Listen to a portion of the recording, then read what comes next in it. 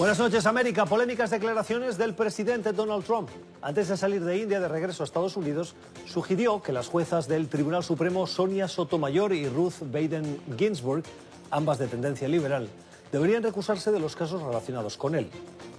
El argumento de Trump es que las dos juezas han mostrado opiniones formales de la Corte o en eventos públicos que no le favorecen o que, como en el caso de Ginsburg, suponen críticas personales al mandatario. Los magistrados de este alto tribunal son seres humanos y pueden equivocarse, como el caso de Ginsburg, que tras criticar a Trump durante la última campaña electoral, pidió perdón, lo cual la honra, por cierto. Pero eso no las descalifica para opinar profesionalmente sobre sus casos. Igual que Trump, como cualquier otro mandatario, también puede equivocarse, lo cual no lo descalifica para seguir gobernando. La Corte Suprema hoy tiene mayoría conservadora y le ha dado varios triunfos al presidente durante estos últimos 3 años. Antes de las elecciones, los 9 jueces van a tener que opinar sobre otras cuestiones clave para Trump, antes de la cita de los estadounidenses con las urnas. Entre ellas, sobre su decisión de no hacer públicos, por ejemplo, sus impuestos o estados financieros.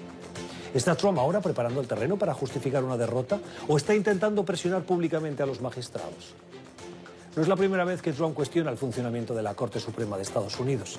Como en ocasiones anteriores, estas últimas declaraciones contra jueces liberales son una intromisión intolerable de un presidente que deberían preocupar a cualquier demócrata que cree en la separación de poderes.